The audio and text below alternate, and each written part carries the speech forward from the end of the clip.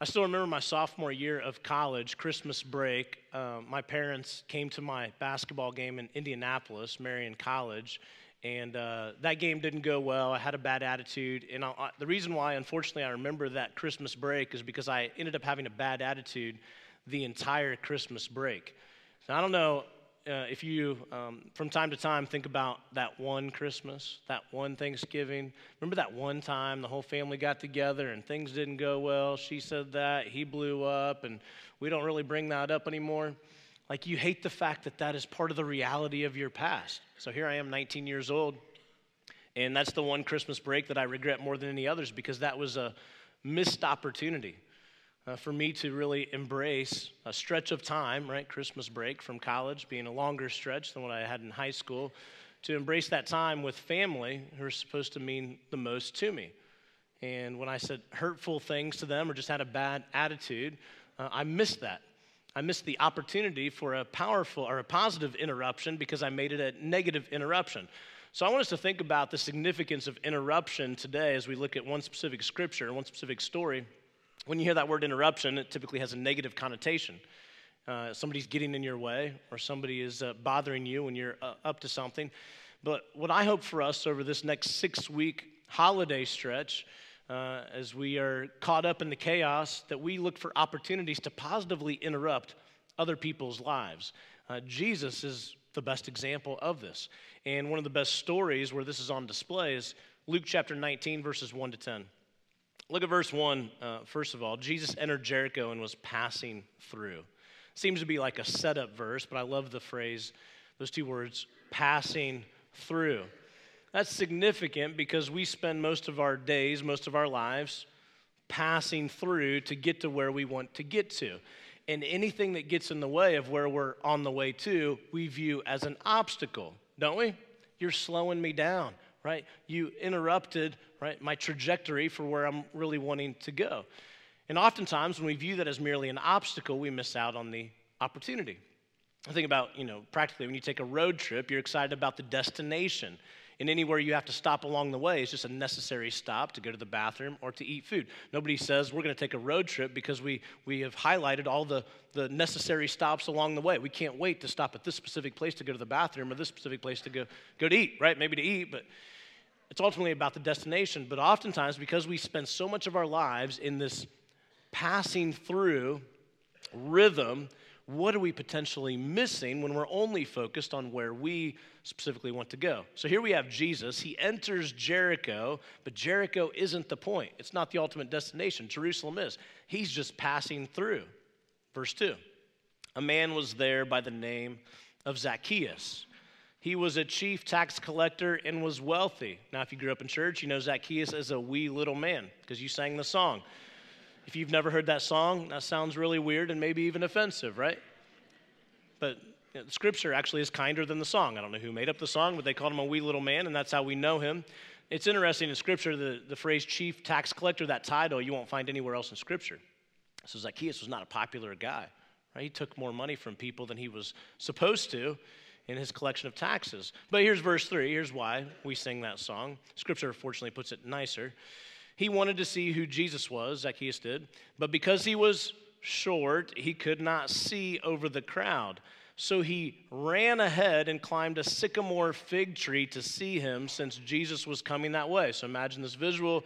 Zacchaeus, right? He doesn't know he's living he doesn't believe that he's living the right kind of life, but yet he's still excited to see Jesus because he's heard about the fact of what he's done and that he's a big deal. Climbs up this sycamore tree. I've been to Israel, to Jericho specifically, and there's a 2,000-year-old sycamore tree. They can't confirm that that's the exact same sycamore tree, but it was cool to imagine that visual of Zacchaeus running ahead, just wanting to catch a glimpse of Jesus. Verse 5, when Jesus reached the spot, here's the most significant part of this story. When Jesus reached the spot, Jesus looked up and said to him, Zacchaeus, come down immediately. I must stay at your house today.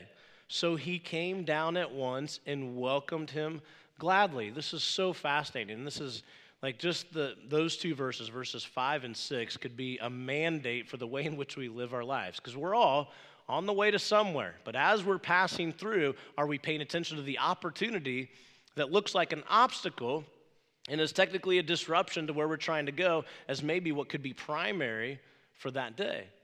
I mean, Jesus, he is on the way to do great things.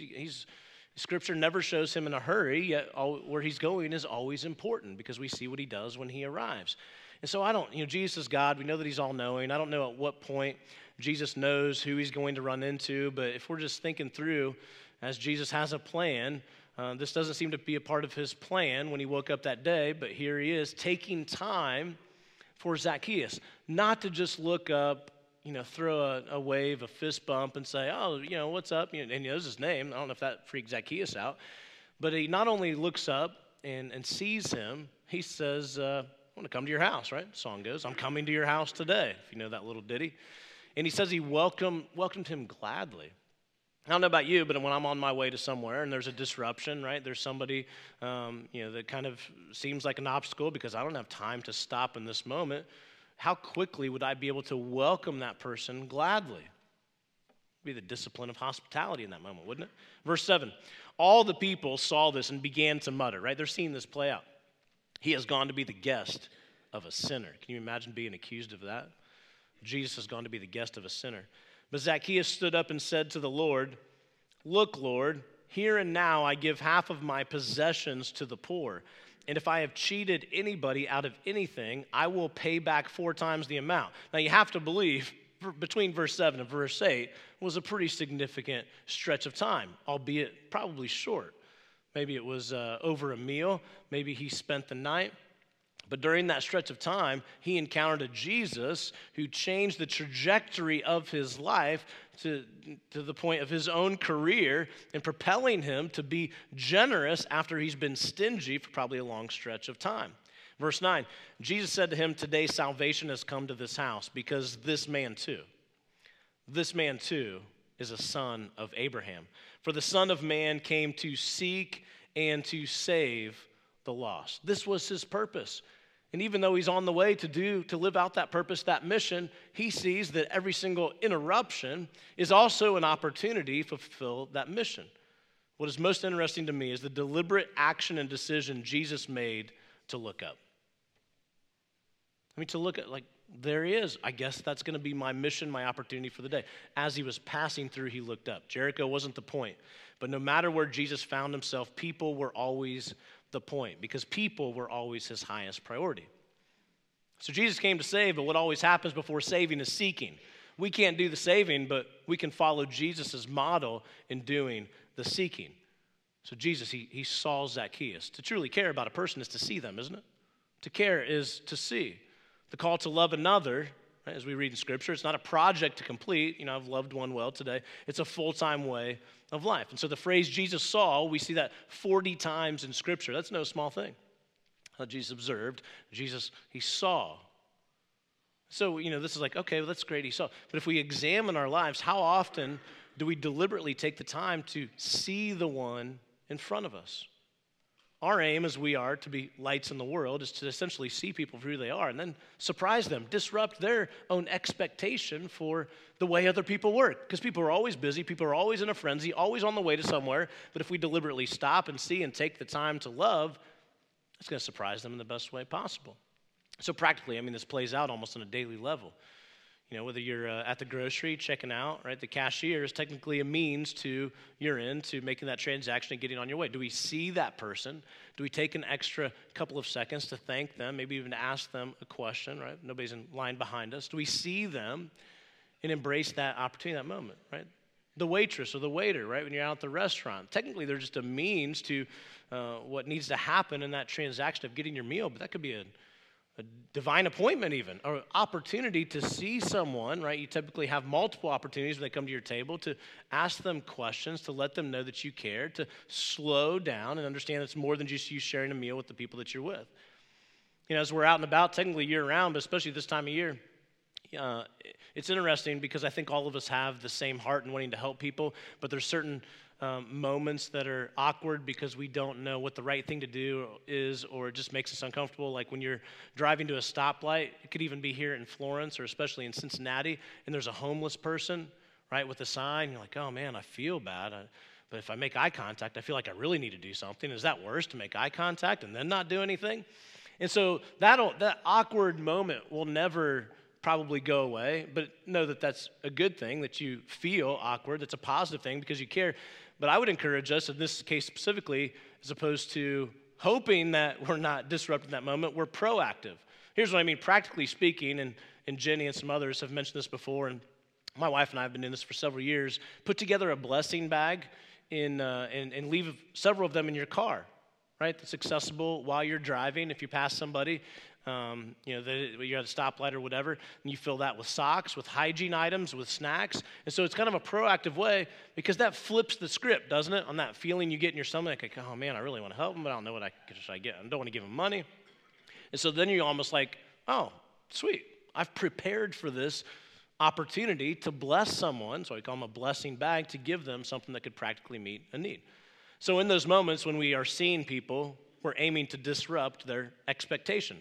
Because in our day and age, people expect you to be rude, to be impatient, to be cheap, right? Especially this time of year. Surprise them with kindness, patience, and generosity in the midst of this chaos where people are just trying to fulfill their means, their purpose. Refuse to make people the means to your purposes, because we may miss the main opportunity to celebrate what this season is supposed to be all about. So now I want to take this one step further, right? That's kind of on a broad scale, but I want to narrow this as much as possible today. Because oftentimes I think that we, even with good intentions, we prioritize this wrong. Here's what I mean. Sometimes the ones who are the most difficult to truly see are the ones closest to us. So as we frame this season, right, I pray that it's more than just a season where we discipline ourselves in seeing those the right way. But familiarity specifically can cause us to take for granted what or who is always there. And we end up missing the richness that is found in the predictable and the known. Here's what I mean for me personally. So my wife Emily and I have been married for almost 5 years, not a terribly long time, but long enough to have literally thousands of hellos and goodbyes walking out the door and coming home at the end of the day. And after a while, right, for those of us that have a routine, it can become just that. Yeah, okay, see you at the end of the day, see you. And, of course, we always enjoy seeing each other, but it can just become mundane. It's kind of transactional. My wake-up call over the last year or so has been having Levi being at an age where his face lights up when I walk in the door, and I can find my tone, right? If I, here's my greeting for Levi, here's my greeting for my wife, right? And it was kind of like, oh, I should probably be, not that I'm going to talk to her in the same way, but I probably should be just enthusiastic. And she's not easily offended. It's not like this is something she called me out on, but I kind of was thinking about it. I was like, well, yeah, it's Emily. She's always there. She knows I love her. But Levi, wow, look how excited he is to see me. And, oh, how you doing, right? He can't even tell me about his day, right? Can't even express what he's been up to. And so it was really kind of a conviction to me. Am I going to discipline myself to be enthusiastic about truly seeing my wife and the opportunity of the gift of being able to walk through the door and have that moment of connection? And so this seems like a small thing, but I believe that Scripture speaks to kind of this proximity responsibility that we all have. It seems to be very clear on really this prioritized responsibility. Look at Acts chapter 1, verse 8. And this is significant on multiple levels. Jesus is with his disciples in Jerusalem, and he tells them, what he's about to tell them is the last thing he tells them before he ascends to be with his Father. Acts 1:8. You will be my witnesses in Jerusalem and in all Judea, in Samaria, and to the ends of the earth. And so our call as a church is to literally love the world, right? To go and reach people. But where do we begin? We begin where God already has us. It's interesting that he doesn't just say, go to the ends of the earth, right? Go all out, loving everybody all the time. He seems to prioritize this geographically. And so loving who is most near to us, that's where it begins. So these last words of Jesus speaking into his disciples, a very clear mission. It's this proximity influence. Am I a good witness in my own home? Now, in some ways, this seems like such a common sense conversation, but at the same time, if you're like me, it's very, very convicting. Because oftentimes, if I'm being honest, I can be at my best when I'm closer to the ends of the earth. And it's easier, right, to just go than it is to be totally, fully in the moment with the ones who know us the best. Loving those who are near is your first ministry. Loving those who are near as your first ministry. This is why I wanted to have this conversation, entering into this next 6-week stretch, because you probably already have family plans. You're going to spend more time with not just immediate family, but some of your extended family than any other time of the year, which I think presents opportunity. Ephesians chapter 5, verse 25 says, "Husbands, love your wives, just as Christ loved the church and gave himself up for it." This is the highest love. This is sacrificial love. And so when I think about my prioritized responsibility, the best of who I am better go to what is right in front of me, because this is where God has me. This is who God has put around me. A very practical example, just a week ago, Emily, my wife, really wanted to have lights on the house, right? That's fun, but that involves getting on the roof. Now, she cares about my safety, my well-being. She doesn't want me to just do something reckless, and she was determined to stay outside and watch me do this in case I fell, as if that would have mattered. Catch me, right? Seriously, it was Levi's nap time. I was like, just go in, right? You'll probably hear if something goes wrong. She didn't really like that comment. But when I was thinking about that and thinking about this message, like, if I'm being honest, I mean, if most of you asked me to go to your house to put up lights, from the roof, I would probably say no. Like I would want to help you, and I would find someone who would be a lot better at it than me. But I don't know if I would risk life and limb like I would for my wife, right, to make her day. But there's a certain level, right, urgency, like this is my wife. Like if I do this for her, of course I wouldn't ask any of you to put lights on my roof either, then this is my primary responsibility. So the most important ministry God has given each one of us is to first love those closest to us: Jerusalem, Judea, Samaria, and to the ends of the earth.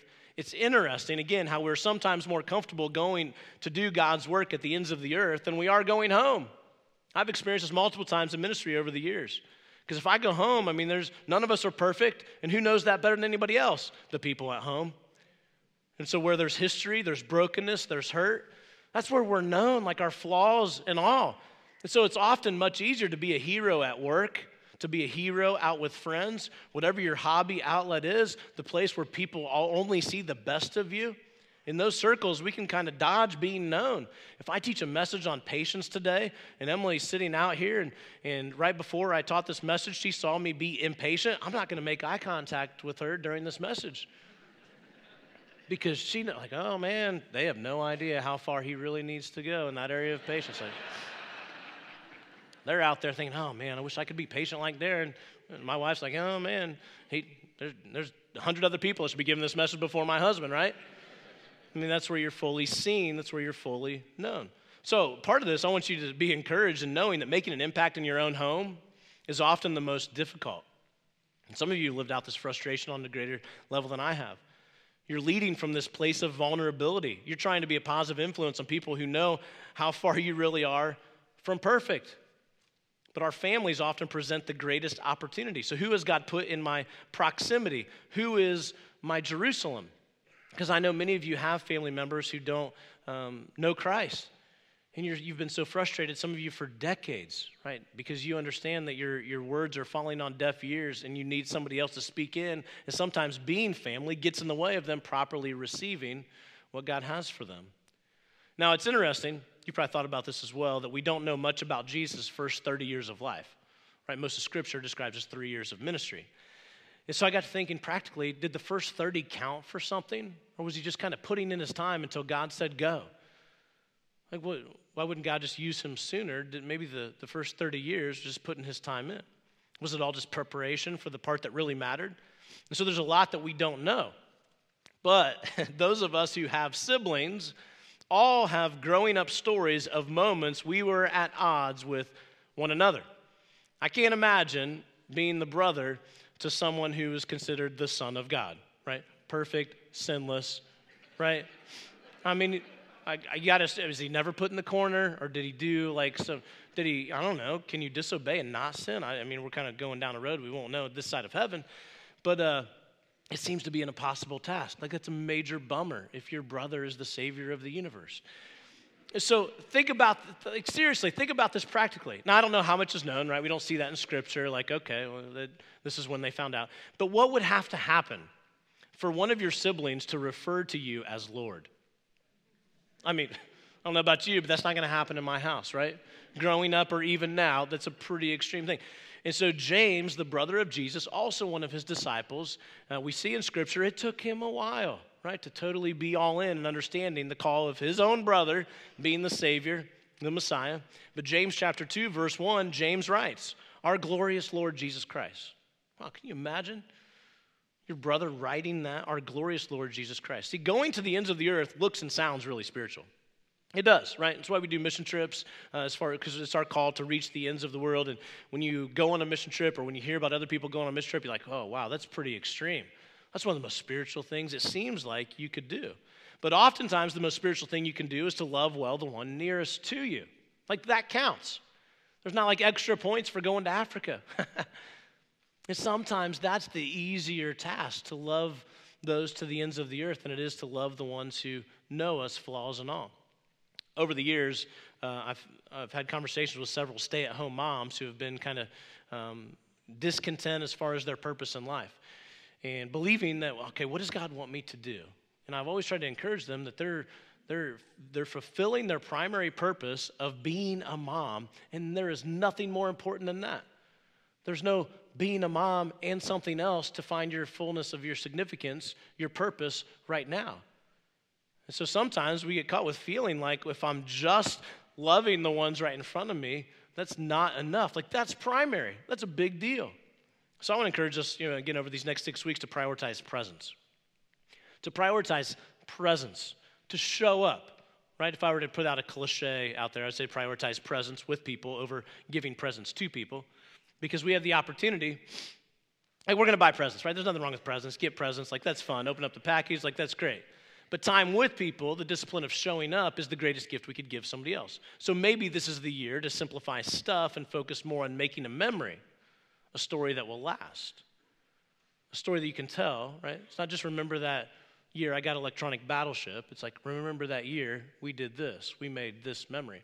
This past year, we did that, and we've, as a family, tried to value stories and life experience over stuff, and my mom's kind of led the way in that. My mom grew up in Pennsylvania, but she has never been to the northeastern states, like Maine, New Hampshire, Vermont, that area. And so this past June, my wife Emily and I, and Levi, of course, we said, Mom, we're going to take you to Maine. Like, we're excited about this adventure. Emily and I had gone to Maine a few years ago and loved it, knew my mom would love it as well. And so we take my mom to Maine. Here's a picture. The Marginal Way is like a 1.5 mile stretch or so along the coast. It's a beautiful spot. And we actually flew into Boston and went to Quincy Market. Some of you guys are familiar with this area. Next slide is us in front of Quincy Market. And, man, I'm a sucker for those guys, doing the balloons, right? Especially with a kid. Levi's about 1 at the time. Like, I can't just walk by. Like, oh, I mean, he's so nice. The guy's enthusiastic. And, I guess my kid needs a balloon, right? So that's why you see balloons, because, I'm a sucker, and we stopped there. And so here's the thing. My mom had a blast. She thought it was the coolest thing in the world. We didn't do anything extravagant. We just took a road trip and had fun, went to the beach and things like that. About a month after that, my mom, because she had so much fun and because it was great family time, she said, I'm going to take my mom to Maine. Now, you have to understand, my mom, she's 67 years old. She's had AFib, right? She's had some difficulties, with breathing and heart issues. So that's one thing, one factor. And my Nana, my mom's mom, just turned 92 years old. So she was 91 years old. She had a stroke a couple of years ago, doesn't get around really well. So here's my mom thinking that's a great idea to take a road trip with her mom to Maine. And yeah, right, yeah, it's a very nice sentiment, but is it a wise decision? I don't really think so, but... And so my mom's a really frugal person. She drives from Wabash, Indiana to Pennsylvania, where her mom still lives, the house that they grew up in, picks her up, and they drive all the way to Boston because my mom couldn't find an affordable hotel. It ended up being like 500 miles, something crazy by the time it was all said and done. And so it's an exhausting deal. And when my mom tries to navigate this whole experience by replicating the itinerary that I had kind of put together. Like, I love planning trips. And so my mom just felt the need to kind of do every single thing that we did. Like, that's ridiculous, Mom. But we're going to tell you, like, the places that we ate, the places that we went to. And so here's my mom, the Marginal Way with her mom, my Nana, 91 years old at the time, just turned 92 a couple days ago. And that's you see them sitting, and that looks very peaceful, but what it took for my mom, who's not in great physical condition, to push her mom in a wheelchair to get to that spot is quite a task of endurance. And so, of course, my mom didn't want to stop with just that one highlight and go to the next slide. She decided to also go to Boston. That's so ridiculous. Like, Mom, we're seriously talking to my mom on the phone. Like, Mom, you don't need to go there. Like, driving in Boston, right? She saw how stressful that was when she was with me, but she was determined to do that. And, of course, she's like, where were those balloons again? Like, Mom, we weren't even searching balloons. It's not that big a deal. And so she was determined to make that memory. So again, was this decision wise? I would argue that it is absolutely not. I did not recommend this to my mom, but she was determined. But even though it was not wise, it was probably the most loving thing she could do. And the reality of love is it is far from efficient, isn't it? Love is incredibly inefficient. And we're going to have the opportunity to take time, because it will always take time to properly love the one in front of us. And what I have learned over the years is that quantity is quality. Oftentimes we think, okay, I want to spend quality time with someone. Like, what is it that we love to do? Let's get some quality time in, and then let's move on to the next thing. The reality is quantity time, deciding to show up in somebody else's life. Quantity is quality. And so this season, I want to encourage you to choose to engage instead of escape.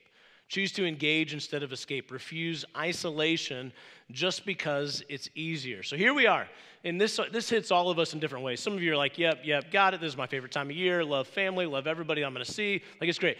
But there are some of us here today, right, at both campuses where there's some reluctance, there's some hoping I don't have to see this person, go this place, stay there very long. And so I'm encouraging all of us to kind of stop and to frame these next 6 weeks. To refuse isolation just because it's easier. Choose to engage over escape. So for some of you, you need to make the phone call. You know what phone call you need to make. Some of you need to send the card. You send the card. Some of you need to plan to get in the car, take a road trip. Some of you need to buy the plane ticket. Some of you need to choose to finally reconcile. Again, this hits everybody in a different way. Some of you know exactly what you need to do. And all of us, to a certain extent, probably know that perspective is often found immediately when we lose someone. This past Tuesday, we had our legacy service we do annually for all the families in our church who have lost a loved one. So this past Tuesday night in this room, there were over 40 families just showing up to lean on each other. And the entire front of this stage was lined with pictures of their loved ones and a candle right in front. And so we do some music, we do a short message, but most of that time is spent slowly calling out the name of that individual who had passed, that someone had lost. In that family, right, some of them had over 10 people walk forward, and that takes some time, especially if they're sitting in the back, to light that candle, right? And there's nothing else happening except all of us watching that family light that candle that represents the loss of a loved one. Because those who have lost a loved one get it more than anybody else. All they're wanting, all they're longing for in this moment is for one more memory to be able to make with the one that they have lost. Perspective often comes when it's too late. So here's your message to your loved one or your friend, right? Your Jerusalem, your proximity that God has put you in. I'm coming to your house today. That should be a good message, not a negative message, right? They should gladly be welcoming you. I'm coming to your house today. So when you do, you come with the right spirit, with the intent to make it worth their while, to be a gift in their life. And when it comes to presence, again, quantity is quality. Decide to show up, recognizing that love is inefficient. There's other things you could be doing. And so in that moment, right, let's picture that moment, right? For some of you, you love everybody in your family. That's great. For the rest of us, imagine that moment where you're just putting your time in. You're probably ready to leave, and there will definitely eventually be a time to leave. But when you have that first inclination to just walk out the door and isolate because it's easier, decide to instead to press in to presence. Live out the discipline of staying. All right, so in your head, in this moment, in your mind, I'm here.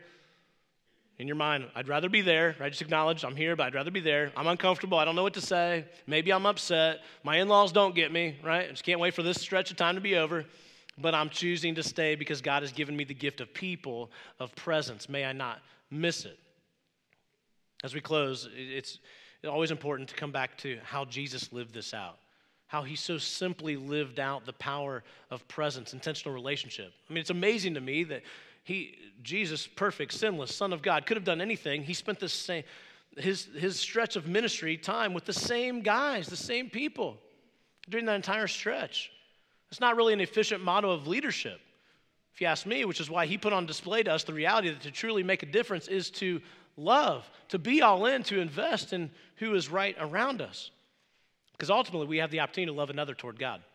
And that's where it gets really real for many of you. You feel the weight, the burden of someone who doesn't have a relationship with Christ. And when you show up, you do the seeking, God does the saving.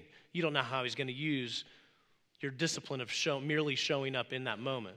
So maybe this will be the year that your loved one turns toward Christ. And all we did was show up. Said, God, I'm making myself available to you. So may we slow ourselves down so that we can be used by God to be all in wherever he has us, whoever he puts in our lives. Let's pray. Father, in these moments, as we don't know really what the next 6 weeks entail outside of our personal agenda, I pray that we are as open as possible to what you have for us, and specifically who you have for us.